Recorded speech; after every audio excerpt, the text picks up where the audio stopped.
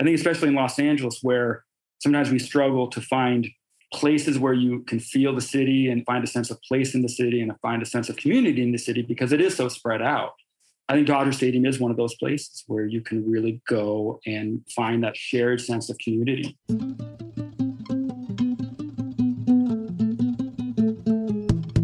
Welcome to Book Society Podcast. I have been super excited for this guest. He was one of the first people I asked and one of the first people to say yes. And my guest is Robert Peterson, who is the Deputy Attorney General of the state of California, which I did not know about him because I know Robert Peterson from his podcast, The Hidden History of LA. You, Robert, once described City of Quartz as the gateway drug to LA history, but I think City of Quartz is straight heroin of LA history. The gateway drug is definitely the Hidden History of LA podcast. And I recommend everybody go check it out. I'm actually going to plug 2 specific episodes, although I have a bunch listed, but the Griffith J. Griffith episode is fantastic. And also the Mayor Foster episode, which is episode 15, is fantastic. And some of the newer ones are fantastic. There's not a bad one. Everyone will love it. Go check it out. But we're not here to talk about your podcast. We're here to talk about the book that you recommended, which is Eric Nussbaum's Stealing Home, which is a book about the Los Angeles Dodgers, the place that their stadium now occupies, the people that used to live there, the people that live there now, and how that all happened. So how did you come across this book and what made you want to discuss it with us? Randomly, I actually don't know Eric Nussbaum. I just picked up the book because it talks about 2 things that I love, Los Angeles history and the Dodgers. So I grew up in Pasadena and I've been a Dodger fan my entire life since when I was in my mother's womb. My dad's actually been a season ticket holder since 1964. He's been going to a lot of games and I've been going to a lot of games. So it's a place that I love and I love going to games and I love the Dodgers, but I'm also aware of this other aspect of its history. There are a few well-known LA history myths that you'll become familiar with. I think the most famous one is that LA used to have this wonderful public transportation system of streetcars, but the oil companies got rid of it so people would buy more cars. The next famous myth is that the Dodgers demolished all the housing, the neighborhoods on Chavez Ravine to build Dodger Stadium. And again, there's a kernel of truth there, but it doesn't tell the whole story. And I think this book does a great job of telling the story, or as much as you can tell in one book. Spoiler alert, it wasn't the Dodgers, it was the commies. That's who destroyed Palo Verde. Obviously, that's a little bit of a joke, but not much. So yeah, this book was really interesting to me. And I will admit this on the podcast publicly, but I was born in Boston. I grew up in New York and I moved to Los Angeles about 10 years ago. So my father is a Red Sox fan. My mother is a Yankees fan and my wife is a Dodgers fan. So that makes me a Dodgers fan. That's a tough family dynamic though, right there. But I have an even deeper connection to the Dodgers because my grandmother grew up in Brooklyn and lived in Brooklyn for most of her life. When I moved to Brooklyn, I lived on the same street that she lived in the 1940s, right next to where my grandparents got engaged in Prospect Place. And she used to go to Dodger games on Ebbets Field, which was walking distance from Prospect Heights, all the time. She loved baseball. She always talked to me about baseball. She joked that Pee Wee Reese asked her out on a date one time. That'd be great if it's true. I remember as a kid being like, man, my grandpa could have been Pee Wee Reese, not understanding the implications. When I lived in Brooklyn, I visited the site of Ebbets Field, which is currently apartments with a plaque. Yeah, so I feel really connected to the Dodgers, and I didn't know just how connected to Los Angeles they had been even before they moved. That's very true. And I think the book does a great job of, with Duke Snider growing up in Compton, and of course, Jackie Robinson growing up in Pasadena. The first Wrigley Field was in Los Angeles, which was a little factoid that is always fun if you're a baseball history nut. I loved it. I'm sure that you loved it. If you are not a history nerd, this podcast is about as deep as you need to get on this book. But if you like it a little bit, it's beautifully presented. And there's so much interesting detail that we're not going to be able to get into. But one of the really interesting things was I didn't realize what a baseball town Los Angeles was. There was a whole league that wasn't part of the MLB, but that was sort of a farm system. And we had a lot of great players and a lot of ballparks, some of them on the west side, some of them by the ocean. It's funny. My dad grew up in Los Angeles. And when he was a kid, he was born in 1939, he was a Hollywood Stars fan. And the Hollywood Stars played at Gilmore Field, which is now the Grove. And then the other big team was the LA Angels, who played at Wrigley Field, which was on Avalon and South Central. And LA was a big time baseball town. There was another earlier team in Vernon too. But baseball was huge here. The major league teams weren't here yet. like anything in mid-century Los Angeles history, it really goes back to the Chandlers thought that LA should be a big league town. And Nussbaum does an interesting job of painting Chandler as almost electing a mayor for this purpose. Looking into the history of Los Angeles, and I swear we're going to relate this back to the book, but I just want to sort of describe my journey to being interested in this stuff, and maybe someone else will go on the same journey and find themselves in the same place. But Los Angeles seems like, and is portrayed in the media and understood, I think, by the rest of the country as a place with no history. People don't really understand or know or care to know that this place has been occupied by 2, maybe 3 different countries throughout the course of its history, depends how you count, and has changed hands several times. The original language here was Spanish, and there's all this amazing history. I mean, this was essentially the Wild West until we discovered oil, which is another thing people forget about Los Angeles, and then became the movies. But it is a town with a very rich history, and one of my favorite episodes, for example, is the Stephen Clark Foster situation, which was... Do you want to tell the story of Stephen Clark Foster really quick? It's been a while, but he was the first American mayor of Los Angeles, and he resigned his position to lead a lynching party. And he proceeded to lead a lynching party, have someone lynched actually on the site of where LA City Hall is, and then was quickly reinstalled as the mayor of Los Angeles. I think it's one of the many examples that, like you said, Los Angeles was the Wild West. People talk about Tombstone, Arizona. I mean, that's nothing compared to what Los Angeles was like in the 1850s, especially.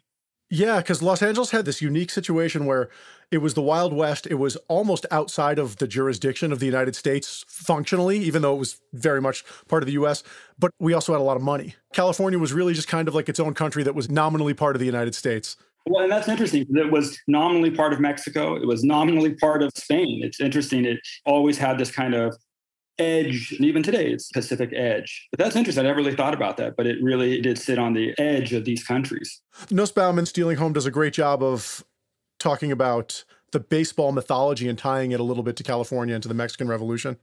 I did not know the background of all these connections with Mexico and baseball in Mexico. I'd never heard that myth about Santa Ana, and the wooden leg. I never heard any of this. So this was brand new for me. When I do podcasts and stories and get into LA history, you see all these connections. Everything's interconnected. And you're always kind of like, oh, I want to talk about that connection. But you're also afraid you're going to go down a rabbit hole and lose everybody. And you want to be able to tell a cohesive story that is entertaining, that people can follow. But I think he does a good job of highlighting all these different connections. And some that I really enjoyed, Clifford Clinton, who was the owner of Clifton's Cafeteria, who has this great story in LA, taking on the LAPD, taking on city corruption in City Hall.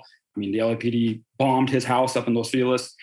Frank Wilkinson, who is a big player in the Dodger Stadium story, his dad was on this group Civic with Clifford Clinton. And again, it's all these connections to City Hall politics, corruption, all of this comes together. And I think he does a good job of showing all these connections while still telling a cohesive story that we're going somewhere and we're not getting completely lost. But I really like that. I thought he did a really good job bringing those connections together. I totally agree. Clifford Clinton, incidentally, is episode 12 of Hidden History of LA, if you want to check that out. And that's one of my favorite episodes. So let's get into some of the details of this particular book and how the Dodgers got from Ebbets Field to Dodger Stadium. And I'll start up in my dining room. I have a gigantic map of Los Angeles in 1909. I looked at it to see if I could find Palo Verde. It's not named on there, but you can see it. So for people who don't know, when we talk about historic Los Angeles, it's downtown Los Angeles. That's where the action was, I guess, in the early days. That's where the train stopped. Just northwest of that is a place that is now called Chavez Ravine, but used to be called Stone Quarry Hills. And this is now Elysian Park. Dodger Stadium is basically what it is today, but it used to be a series of different ravines. There were communities there, which were essentially, and correct me if I'm wrong, they were basically homesteaders, right? This was kind of government land that they just started to live on. It seems like at the turn of the century, you put up a fence, it's probably yours, right?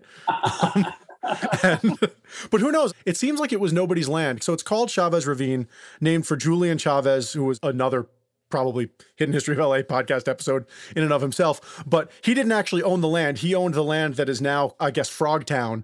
And the way that you would get there is to go through this ravine. And so they called it Chavez Ravine. And it's not particularly desirable land for farming or for anything. They had a little community up there and kept some animals and would go into town when they needed things. So this community called Palo Verde was in what is now the parking lot of Dodger Stadium. They were living there quite peacefully and contently until about the 1940s. And in the 1940s, the destruction of Palo Verde and the building of Dodger Stadium began with Harry S. Truman signing the Federal Housing Act of 1949. That kicked Frank Wilkinson into gear because he was a big LA booster of public housing and believed that building public housing in the slums was the way to beautify the city. And I'm laughing because I'm just thinking about this movie that he made. Have you watched this movie?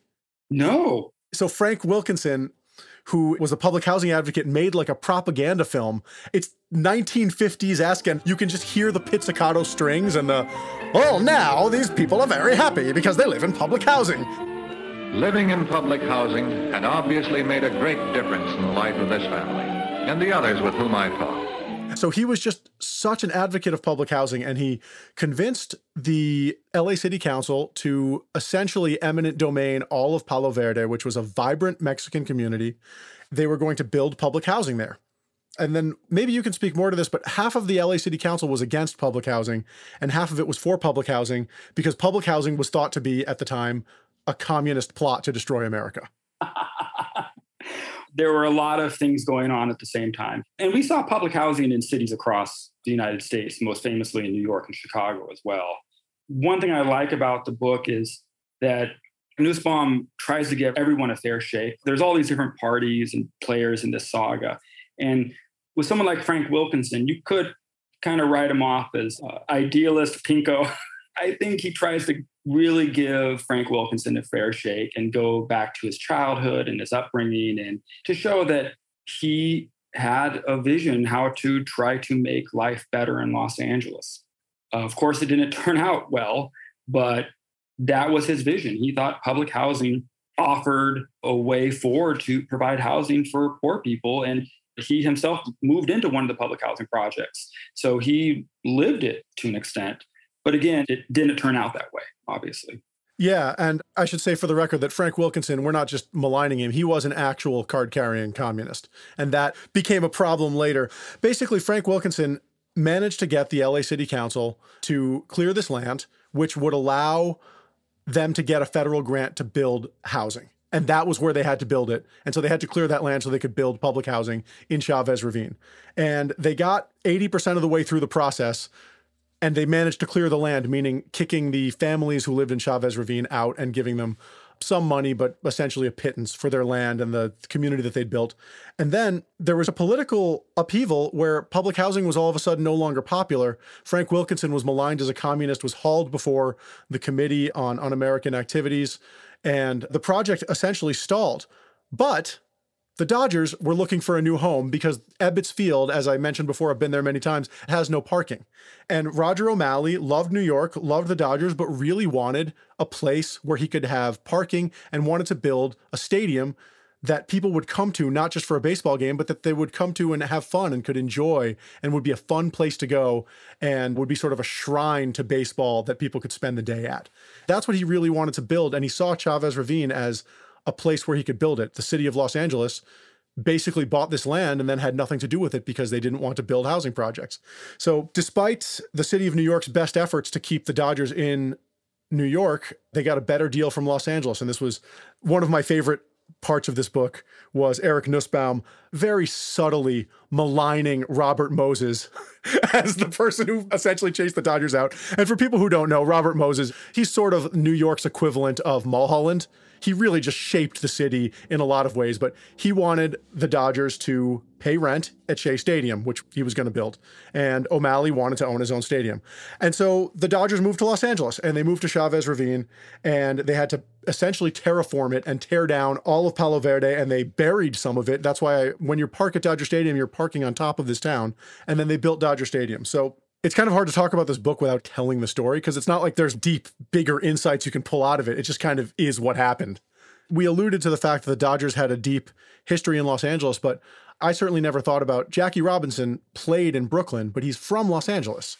Yeah, no, Jackie Robinson was born in Pasadena, went to Muir High School, was a Mustang. Then he played at PCC, which was at the time Pasadena Community College, now it's Pasadena City College. Then he played for UCLA and was a star in all those places. And then finally, of course, became famous in the Brooklyn Dodgers. One of the things about this little book talked about, there are a lot of little factoids that are really interesting.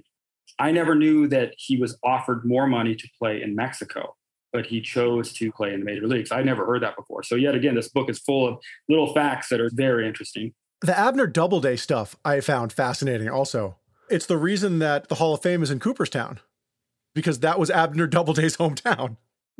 Never knew that. One of the through lines of this podcast is just the importance of storytelling. And baseball has, through its history, been really about mythology.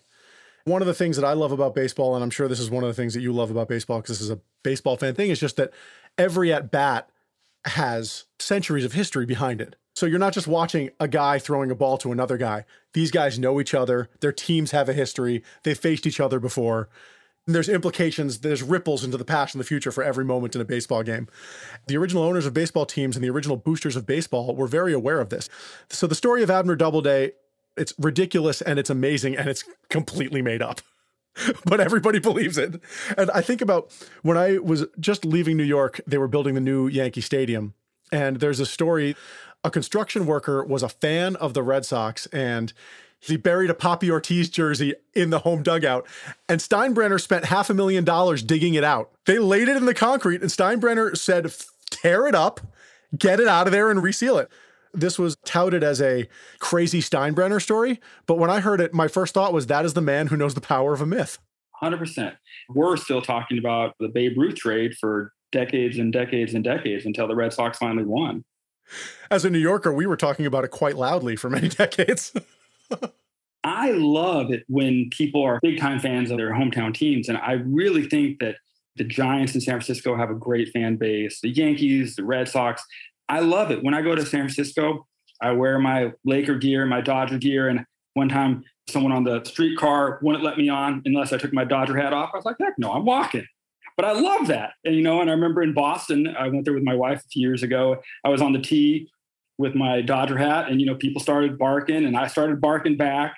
Every city has its own problems. But for the most part, it's a good fan base where people know baseball and love baseball. Another thing to say about Dodger Stadium that I learned from this book, it's the first modern stadium and it's the third oldest. Is that right? It is now the third oldest next to Wrigley and Fenway, which is unbelievable because I still think of it as a relatively modern stadium. But now there's been so many stadiums knocked down and new ones built that it is now old. We think of stadiums as like a place that you go that's fun, that has concessions, that has all this stuff and that is designed to not have obstructed views. But this was Walter O'Malley's vision. He was the first person to do this. And this was all going on while Disney was doing basically the same thing, or I guess right after. All right. So unsentimentally, I know that you've had season tickets since you were a kid in a particular part of the stadium, but unsentimentally, where is your favorite place to watch a Dodger game in Dodger Stadium? It depends on the experience you're looking for. I think every part of the stadium has a different feel to it that you can go for. So my favorite parts of the stadium, I like the Loge. I think that's a great place to watch the game. For the experience and the fan experience, you can't beat the bleacher seats, the pavilions. After college, I moved back to LA and I lived very close to Dodger Stadium for about 10 years. And at the time, you could just walk up to the stadium, get a $6 bleacher seat, sit down, and you would meet the most interesting people. And that's one thing I really like about Dodger Stadium is every walk of life comes to watch the Dodgers at Dodger Stadium. So you come and sit down in the bleachers and you don't know who you're going to be sitting next to, and you're going to have fun and you're going to get to know someone a little bit and you're going to cheer with them if the Dodgers are well, and you may cry with them if it doesn't go so well. But that is, I think, one of the ways in which you build community and these shared experiences. And I think Dodger Stadium is a wonderful place for doing that. And it's just good old fun. But again, I'm a baseball fan, so I'm 100% biased. It's a great part in the city. I think especially in Los Angeles, where sometimes we struggle to find places where you can feel the city and find a sense of place in the city and find a sense of community in the city because it is so spread out. I think Dodger Stadium is one of those places where you can really go and find that shared sense of community. So yes, for a long way of saying pavilions and the Loge, I will have to admit that the Dugout Club, some of the food down there, the buffet and all you can eat is fabulous. I do find myself gorging on the food and watching the game sometimes, but there's not a bad seat in Dodger Stadium. For my money, the Loge and the pavilions are the most fun spots. So let me ask you some questions. What got you interested in LA history specifically? So all four of my grandparents, all of them moved to LA in the 1930s. My dad's parents lived west of downtown by MacArthur Park, and my mom's parents lived in Altadena and Pasadena. Growing up, I've just always heard stories of LA's past. And I grew up hearing about the Hollywood Stars. And my dad has a program from the Hollywood Stars that's signed by Harpo Marx. So just hearing about all these stories, I grew up hearing about my grandmother taking the Pico streetcar to have tea at Bullock's Wilshire. And you hear about all these stories, but that really inspired me to learn more about LA history. I think there's so many great stories and parts of LA history that are still yet to be told, that need to be told, and just started my love of the city's history. Also in college, I studied LA history.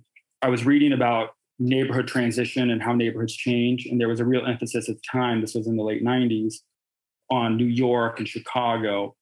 And I was reading these books and reading these articles saying, well, LA doesn't exactly follow that trend. People were talking about like racial tipping.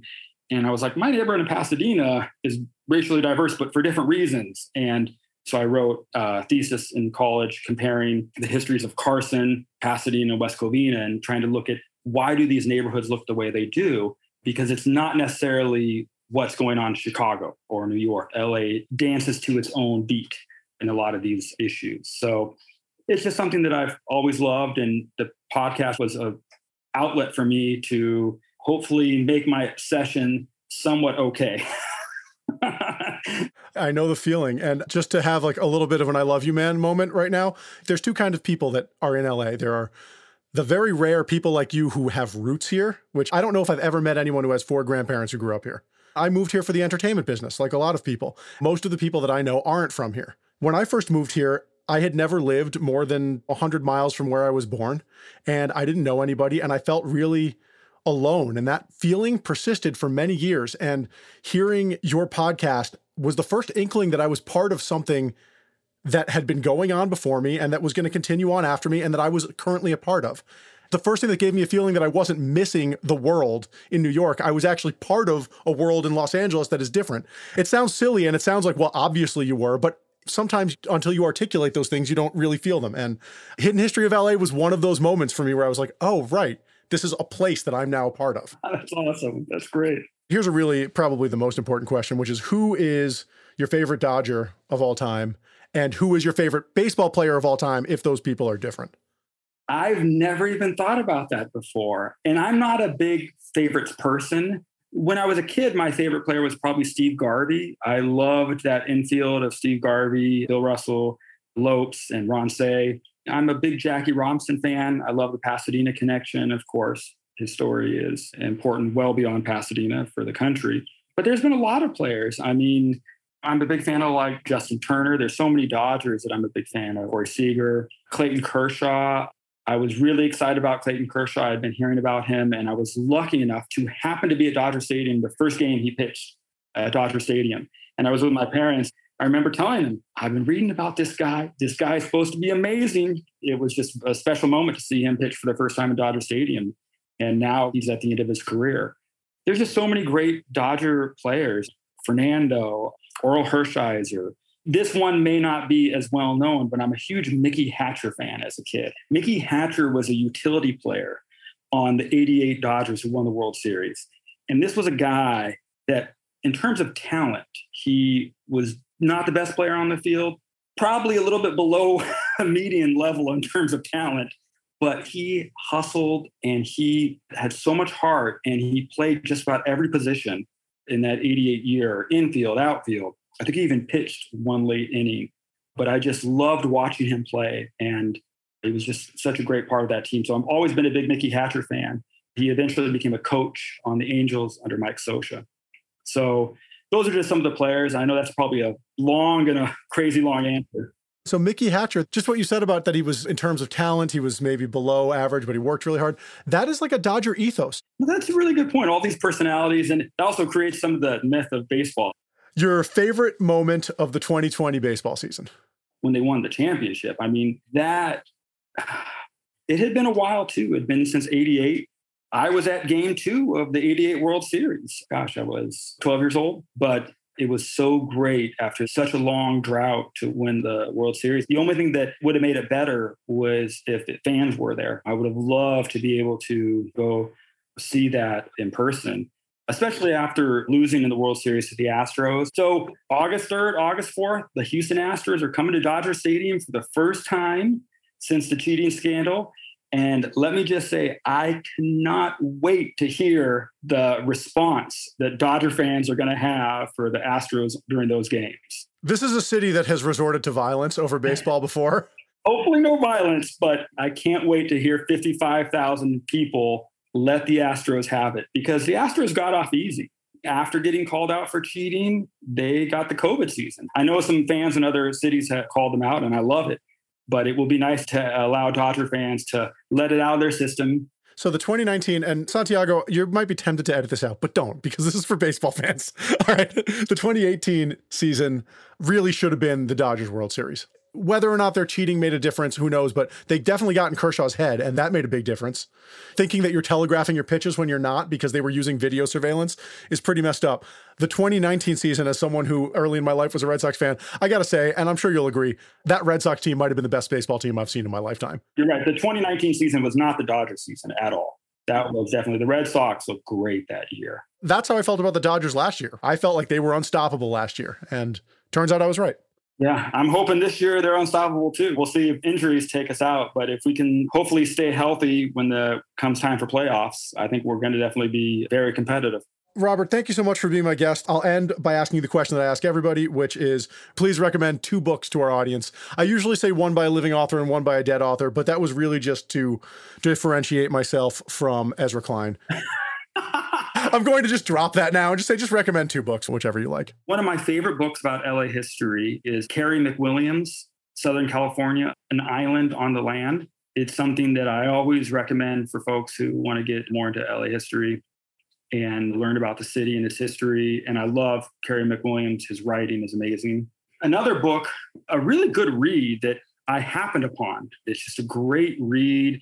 It does a great job of telling some really interesting stories about the 30s in Los Angeles, is L.A. Noire by John Buntin, Buntin.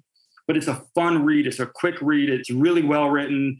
And you'll hear about Clifford Clinton, gangsters in the 30s, corrupt LA politicians, the LAPD, Chief Parker. You just get a really great introduction to a lot of the colorful characters of LA's history. And it's well written and a great read. Awesome. Robert Peterson, thank you so much for joining us. Thank you for recommending this book, Stealing Home. And we hope to have you back on the podcast, and we look forward to more hidden history of Los Angeles. Thanks so much for having me. Follow the Book Society podcast on Instagram at Book Society Pod. Follow me on Instagram at Lucas D. Cantor. You can reach me through my website, which is lucascantormusic.com. If you go to the contact us thing, that email goes straight to me.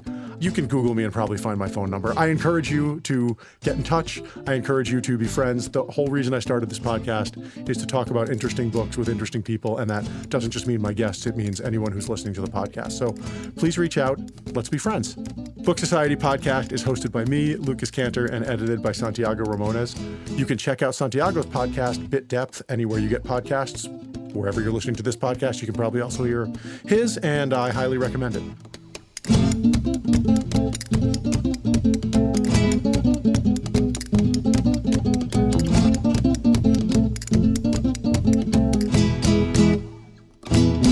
Especially after losing in the World Series to the Astros. Yeah, they're known as the Trash Tros on this podcast, actually. I love it.